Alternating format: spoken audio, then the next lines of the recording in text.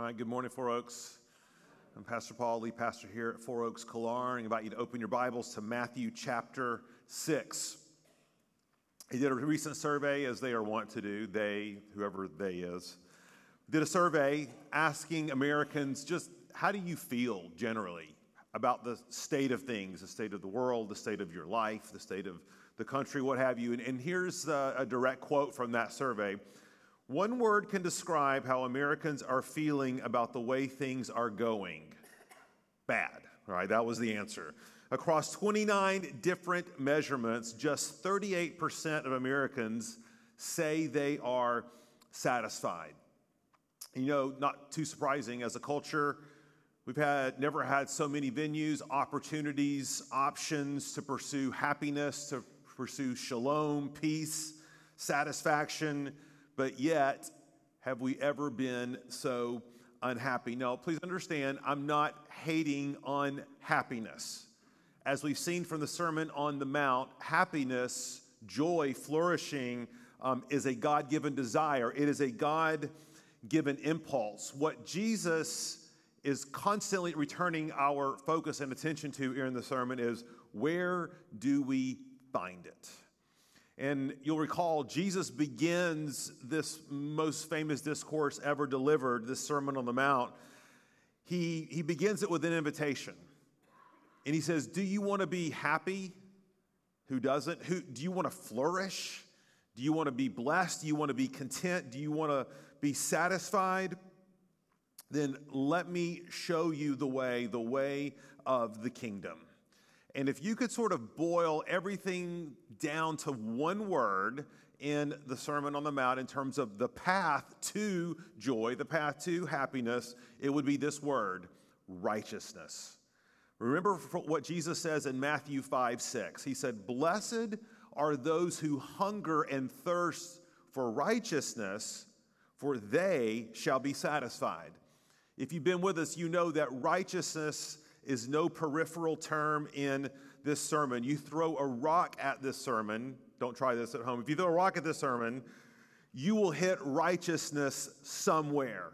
Remember that very provocative verse Jesus says at the beginning of the sermon. He says, "For I tell you, unless your righteousness exceeds that of the scribes and Pharisees, you will never enter the kingdom of God." That's why you're not happy.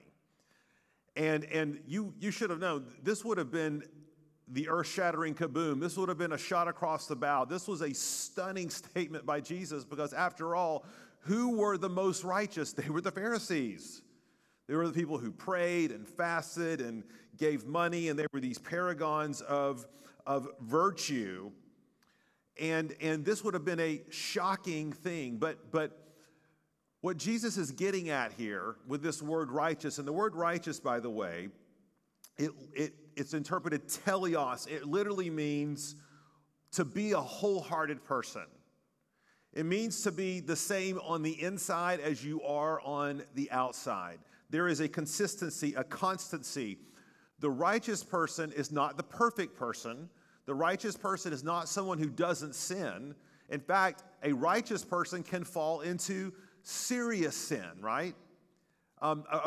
David, isn't this interesting? God calls David a righteous man, a man after his own heart. And we may say, how is that possible, Pastor Paul? He committed adultery and he actually killed someone, not just in their hearts, but he actually killed them. And then he deceived everyone about it and he had his heart hardened. But yet, how could this be? And what Jesus means by this word righteous or Teleios or wholeheartedness simply means that we are not segmented, bifurcated people. That we are whole people, that who we are here is who we are there. That who we are at work and at home and with our kids and with our friends, that there is a consistency to this. And that when we aren't consistent, we're not content. When we're not consistent like David, we come under God's conviction.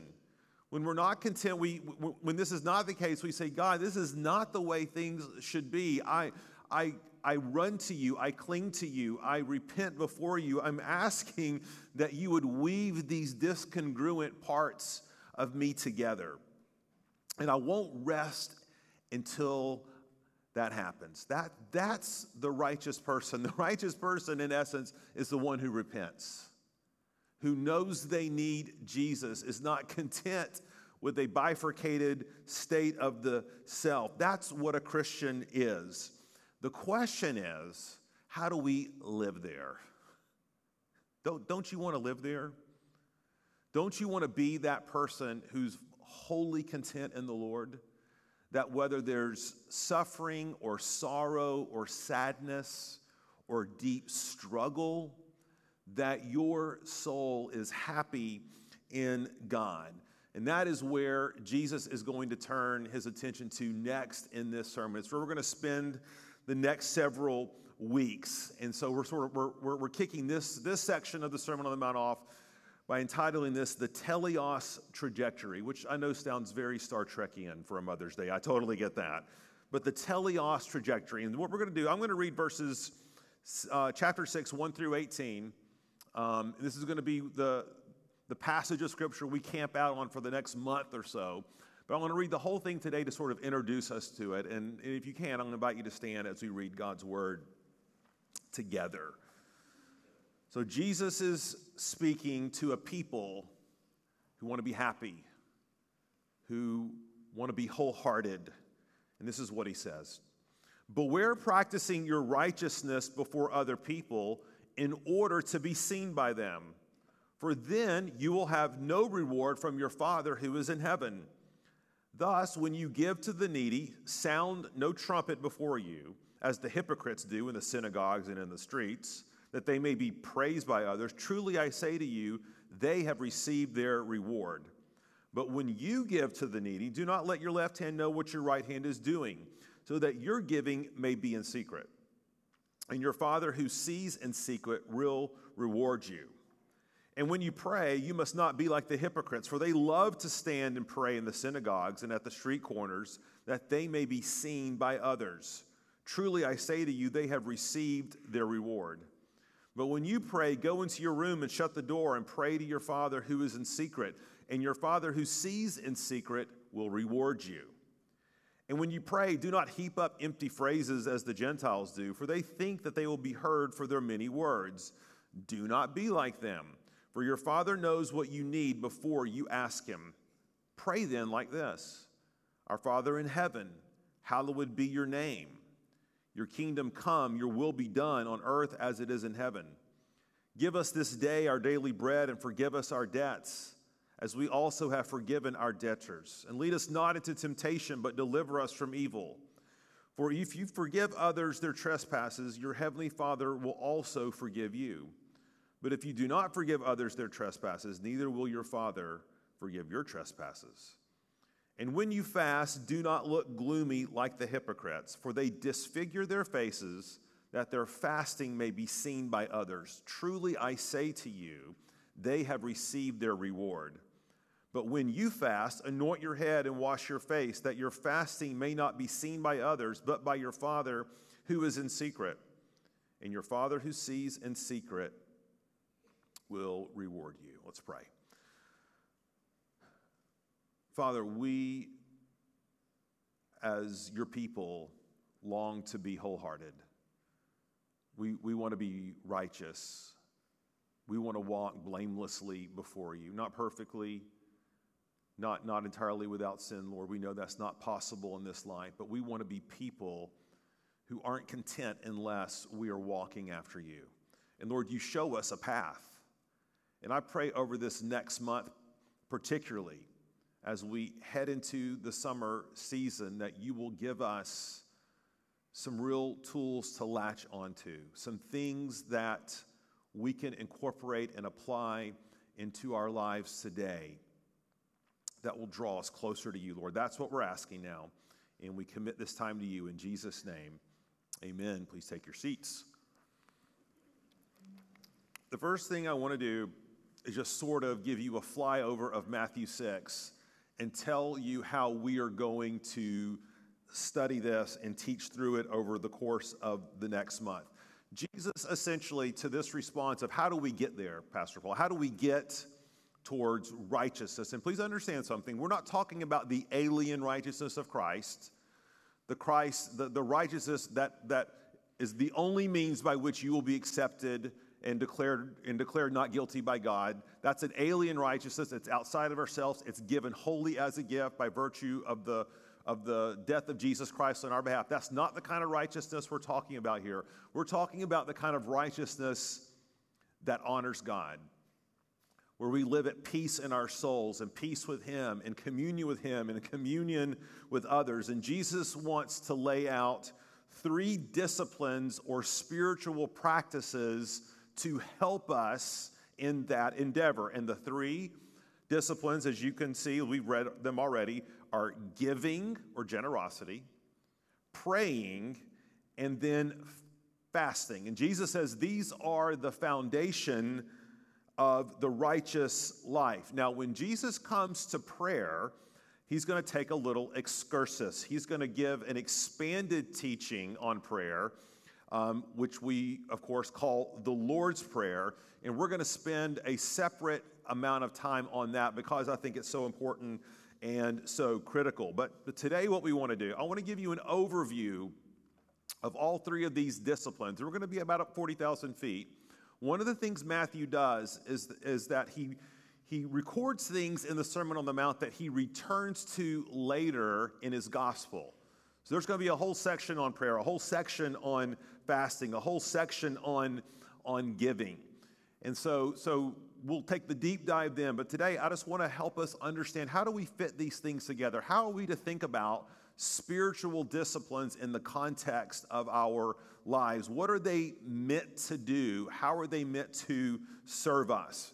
And so we're going to look at two things particularly. One, we're going to look at the disciplines as a measure of righteousness. And then number 2, as a means of growing in righteousness. So a measure of righteousness, a means for growing in righteousness. So look at verse 1 under that first point. And you could say in a lot of ways, this verse is the headliner verse over everything that comes after it in this section. Jesus says, beware of practicing your righteousness before other people in order to be seen by them. For then you will have no reward from your Father who is in heaven. It's always a big deal when Jesus gathers a room of his followers, believers, people who claim to be Christians, who claim to be religious like we are, and he begins with a warning. Right? And so this word beware, it literally means pay attention, wake up, be cautious, tread carefully, because it's very possible to be so close to God, quote unquote, externally, but yet be so far from him in our hearts. And so Jesus is going to tell us something very specifically about the how and why of practicing spiritual disciplines. And his first order of business is to say, this is serious business, so serious that how you approach these things and how you practice them can indicate something about your heart. It will say something, not just if you're doing them, but how you're doing them will tell you something about your position in the kingdom of God. Now, remember this, the backdrop to all this, of course, are the blasted Pharisees, right? The Pharisees, they, of course, did all of these things. They gave, they prayed, they fasted. But the problem was not that they didn't practice acts of righteousness. It's just that they did them for all the wrong reasons. Okay, look back at the text. I want to just draw your attention, and you're hopefully going to see a theme here. Look at verse 2. Thus, when you give to the needy, sound no trumpet, as the hypocrites do in the synagogues and in the streets, that they may be praised by others. Look at verse 5. And when you pray, you must not be like the hypocrites, for they love to stand and pray in the synagogues and at the street corners, that they may be seen by others. Verse 16, and when you fast, do not look gloomy like the hypocrites, for they disfigure their faces that their fasting may be seen by others. You see the bright, flashing neon spiritual sign? You know, anytime Jesus says something once, that's important because Jesus says it. Sometimes Jesus will say, truly, truly, right? That means double the emphasis. But anytime Jesus says something 3 times, that means this is serious business. What was at the center of the Pharisees' spirituality? I want you to think about that for a second. In their giving, in their praying, in their fasting, Jesus wants us to be aware that the fact that what the Pharisees were doing was not placing God at the center of their spiritual disciplines. They were placing themselves at the center of their spiritual disciplines. They were doing them publicly, provocatively oftentimes, ostentatiously, because they wanted people to like them. They did it because of their reputations, their stature, and their standing. They love to sit in the best places. They love to walk around and be recognized as religious people and spiritual people. They love the deference. They loved their influence. They loved being given a seat at the most honored of tables. They were doing external acts of righteousness for all the wrong reasons. A lot of times, you've heard me say this, we think that the problem with the Pharisees is that they took the law too seriously. It's exactly the opposite. The problem with the Pharisees, they didn't take the law seriously enough. It was for them about themselves. And God says, this is about me. Now, interesting, we try to think, well, Pastor Paul, what's a cultural equivalent for us? And I think being here from the South, we can all identify with this idea of going to church, right? Going to church, Pastor Paul, that's what respectable people do, especially on Mother's Day, right? And if you're not here, never mind, I was going to take a shot. But going to church is what respectable people do. Pastor Paul, this is where I meet people. This is where I network. This is where I get my cup of coffee and we talk about what's going on in the community, in the political world. Pastor Paul, it's important for me to be seen as a pillar of community. People have to trust me. When they ask me at that board meeting what I'm involved in, I need to be able to tell them I go to church, right? Preferably a big one that's on a main street. You know, all of that sort of stuff, right? What happens when we take that sort of posture? And it's so easy to do. We're placing ourselves at the center of our religious worship, aren't we? We're making it something fundamentally about us. Jesus, in these disciplines, if nothing else, is pointing us to the fact that they are meant to take us into a deeper place in communion with God. And the way that he wants to emphasize this is he says, if we're doing the right things for all the wrong reasons, he says, there will be no reward for you. Now, that should take us up short a little bit, right? And say, okay, wait a minute. What is Jesus saying here? What does that mean, there will be no reward? Now, I want to take us back to a discussion we had about rewards earlier in the sermon and take us back to Matthew 5, 19 through 20 for a second, okay? So let me read the passage and let's try to understand this a little bit. Therefore, whoever relaxes one of the least of these commandments and teaches others to do the same will be called least in the kingdom of heaven. But whoever does them and teaches them will be called great in the kingdom of heaven. What does that mean? Does that mean that we're going to get to heaven, there's going to be sort of this spiritual caste system? Some of you are going to be scrubbing toilets and others of us are going to be sleeping on beds of gold. Is that what, do we even go to the bathroom in heaven? You get what I'm saying, right? I mean, is there like multiple tiers of spirituality in heaven? Is there like the really awesome, amazing, incredible Christians? And then sort of the barely got in by the skin of their teeth Christians? Is that what Jesus is saying here? And remember from our conversation, we said, no, that's not what he's saying. Saying that you have reward in heaven and that you don't have reward in heaven are the same things as saying you are either part of the kingdom or you are not. You see, when we get to heaven, the reward is God himself. You see, that is the reward. When Jesus says, well done, good and faithful servant, enter into my everlasting joy, how long do you think those words will echo in your soul? For all eternity. Jesus might simply tell them to you one time, okay? And you can imagine just the idea that for all eternity I have an unhindered fellowship with the God of the universe who loves me. This, in fact, is the reward. Now, what it also points us to is that every one of us in this room and in the world has a default motivational system. At its very core, there's something that drives every human being. And for the Christian, that thing is the glory of God.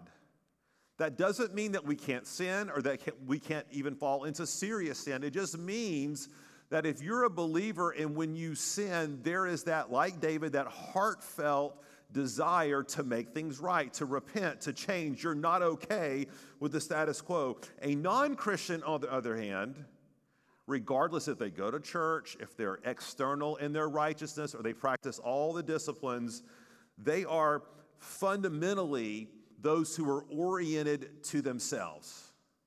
That is their bottom line motivational system. And what Jesus is saying here, and this is really stark, he's saying, if your deepest, most fundamental motivational system is to receive the pleasure, the praise, and the glory from the world, here's what Jesus says: you can have it. You could have it. You see, it is really true that in an external sense in this world, the wicked will flourish. The selfish will win. Those who want to capture this life and everything in it for their own glory, so that other people will praise them and build monuments to them and statues to them, and that they will remember your name. Jesus says, you actually can have that.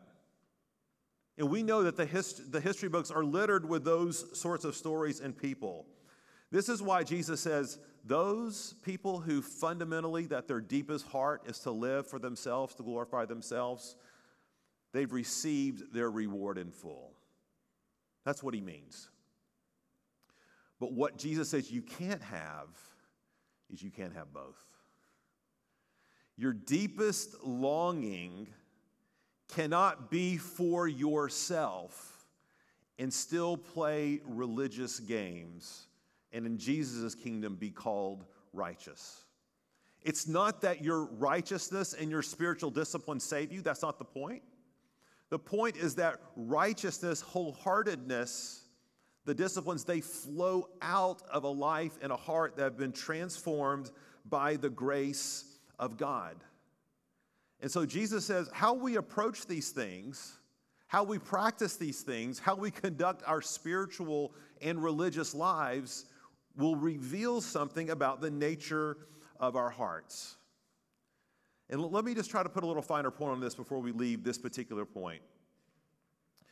Church, if you are claiming to know Christ this morning, if you're attaching yourself to his name, his identity, his church, God loves you way, way too much than to simply let you go through the motions. Our God is a jealous God. He wants all of you. He wants your whole person. He doesn't just want your religious acts of observance. He wants your heart. He wants your stewardship, your resources, your family, your vocation, your life, your hobbies, your interests. He says, all of this belongs to me. But when you practice your righteousness and your base motivational system is simply to get what you can in the world's eyes, Jesus says, you can have it, but you can't have me, right? No one can serve two masters. He will love one and hate the other. God loves you too much to let you go through the motions. This is why when we preach words like this of warning where Jesus says, beware, and if there is an activation in your heart this morning, don't shut that down. Listen. Don't harden your heart. But like David said, yes, Pastor Paul, I'm the man, I'm the woman, I'm the student, I'm the child. That's me, and I don't want it to be me. How can I walk in a more faithful way?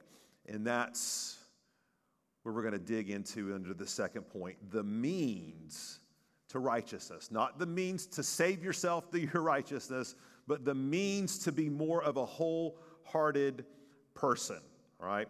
Now, as we dig into these things, and I kind of give us a flyover of these three disciplines, I don't want to be a hypocrite, which is, it's important for me to tell you something up front. I am not entering this discussion and this teaching from a place of real strength in these areas for this season. I just want to be honest. It's been an incredibly busy season. I know we all say we're busy. I'm going to say something about that in a minute.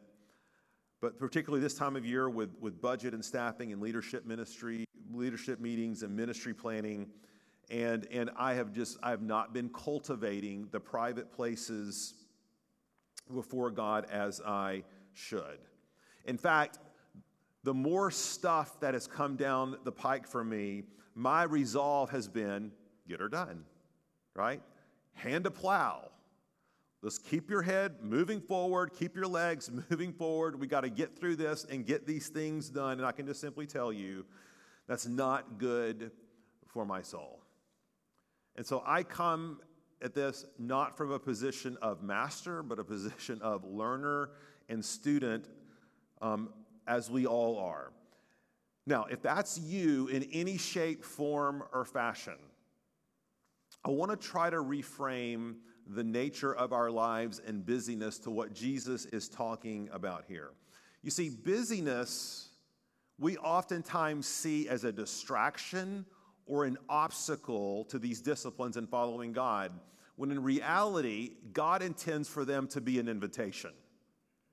You see, when life begins to cave in and you are overwhelmed with family and children and school and work and money and all the things that we become overwhelmed with, our human fleshly instinct is to say, I have just got to buckle down. I've got to grab hold. I've got to keep my eyes focused forward, when it's at that very time that God would have your busyness drive you to Him. That you would see your busyness not as an obstacle, but as an invitation.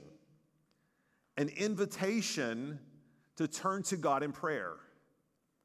An invitation to get outside of ourselves and to live generously towards others.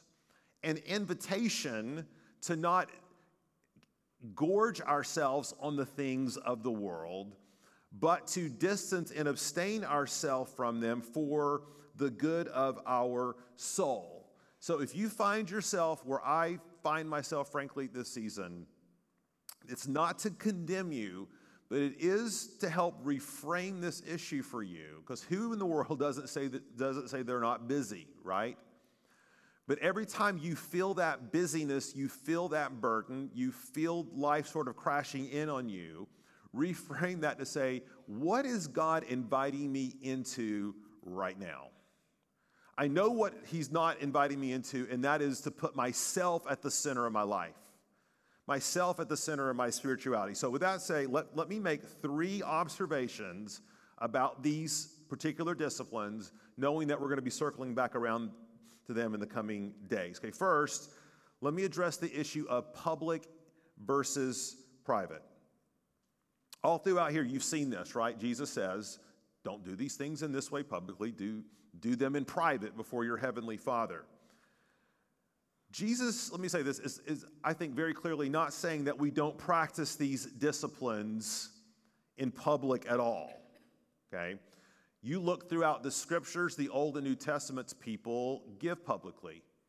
They pray publicly. They oftentimes fast publicly. We are gathering here, what? Publicly to worship.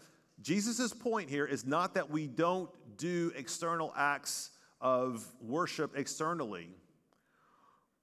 But what he's warning us against is to do them in a way to be seen by other people.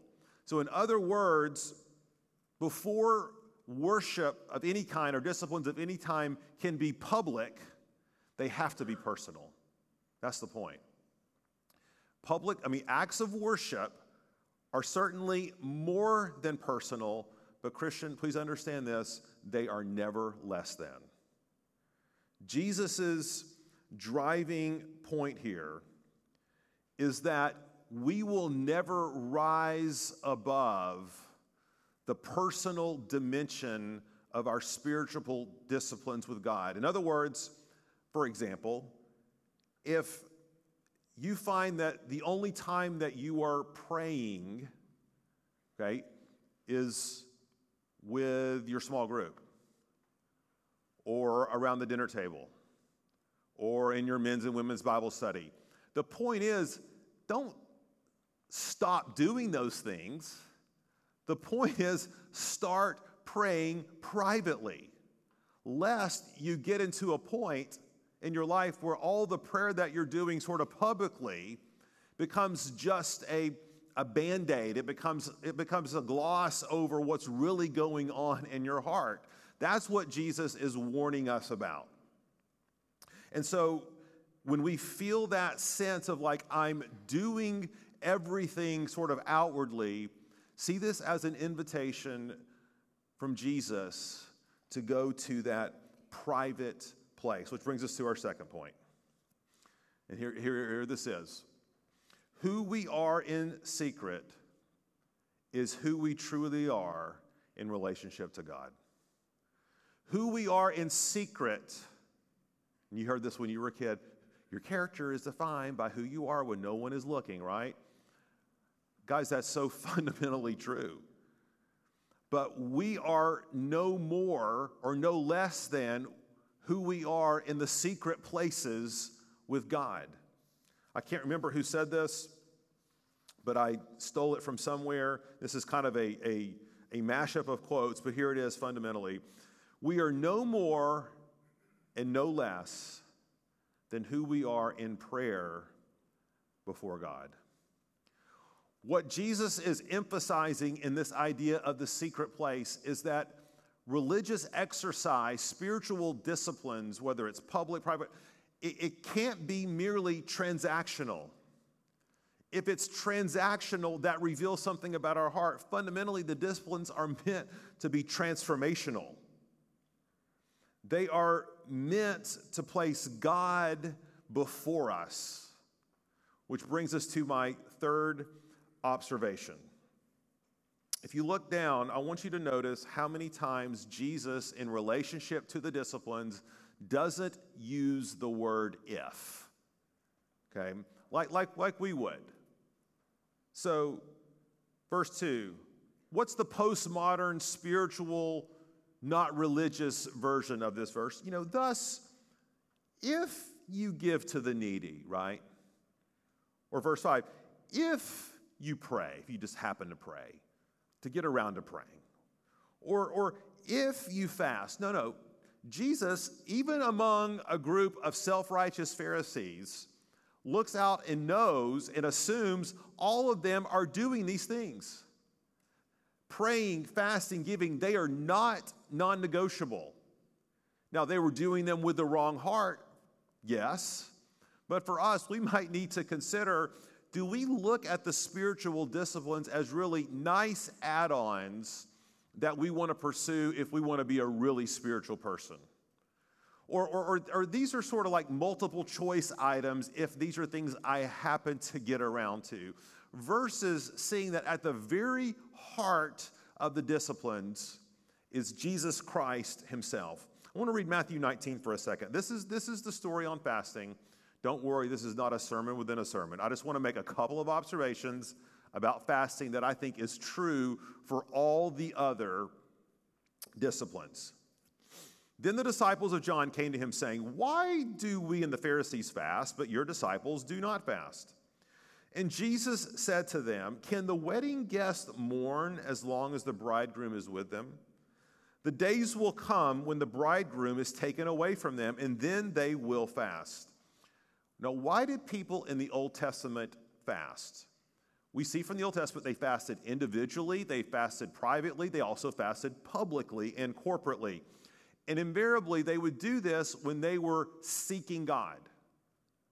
When they were coming before Him, they were confessing their sins. They were asking for His help, His presence, His favor, His rescue. And so they would set aside times that were normally devoted to eating and drinking, and they instead would pray. They instead would seek God. They would call out to Him. They would gather together. And apparently, John the Baptist's disciples and the Pharisees were continuing that Old Testament tradition. But not so with Jesus and the disciples, interestingly enough. And this caught everyone's attention. And they send some emissaries to Jesus and say, Jesus, why don't your disciples fast? And Jesus gives a very interesting response.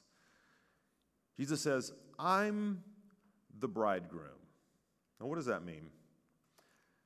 In the Old Testament, the people were fasting, and part of what they were crying out to God for was rescue.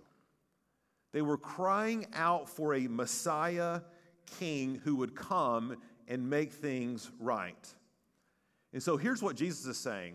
You've been calling out, crying out for the Messiah king, and guess what? He's here. I am him. I am he. And so you don't need to fast anymore because I'm with you. There's no need to ask for the king to be with you when the king is here. I am the fulfillment of everything that you have been seeking. You're praying, you're giving, you're fasting. I'm the fulfillment of all of it. But yet, we know this. Jesus says, I'm going away. And guess what? When I do, you can start fasting again. You can start fasting again for me, calling out for my presence, calling out for my power, calling out for me to work in your lives. But yet, this is what's amazing about being a new covenant believer. Our fasting and our giving and our praying are all fundamentally different this side of the cross. You see, then in the Old Testament, people were fasting, giving, praying in the hope of what God would do. But now we fast and give and pray in the certainty of what God has done. Jesus has come. He has conquered sin and death. He has made a deposit in our hearts of Himself, His Holy Spirit. And when we are fasting and giving and praying, we're not simply saying, God, in an abstract way, give us your presence. We're saying, God, we already have your presence. Your Holy Spirit lives in our hearts. Now, make it more real. Open the eyes of my heart. Give me a sort of a pathway to knowing you deeper, to knowing you more intimately, to knowing you in the secret place. Jesus says, this is how I will commune with you. This is how I will make myself known to you. This is how you will taste and see that I am good. And so, if you're like me, maybe this season, and you're feeling busy and distracted, not so close to God, not so in touch with His power, His presence, His Spirit. It's not complicated. So many times we make Christianity so complicated, right? It's like Jesus, to use a term of the 80s, would look at us and say, duh, right? Here I am. Here I am. So when you pray, when you fast, when you give, this is my opportunity to give you more of myself. Guys, the same is true for the table, by the way. Do you realize the table is a gift of God's grace to us? It's a discipline we do. And nowhere is it easier, right, than to come to a table and get food and drink and celebration of the Lord's Supper and just to be going through the externals. But Jesus says, every time you come, I'm giving you the opportunity to commune with me. I'm giving you the opportunity to remember that man does not live by bread alone, but by every word which proceeds from the mouth of God. I'm here to remind you of what I've done for you. And we do this with the expectancy that one day Jesus will return and he'll finish what he started. This is why Jesus says, do this in remembrance of me. We will do this. When you do this, you will be proclaiming my death until I come again. So we come forward this morning, Oaks, as expectant believers, hopeful believers, anticipating believers, and believers who have been seeking with all their hearts to be wholeheartedly righteous before God, knowing that that is the only path to joy and pleasure and happiness is in his presence. So I'm going to ask you just to bow your heads, prepare your hearts to come to the table. And as you do that, I'm going to invite our elders to come up, prepare to serve our elements.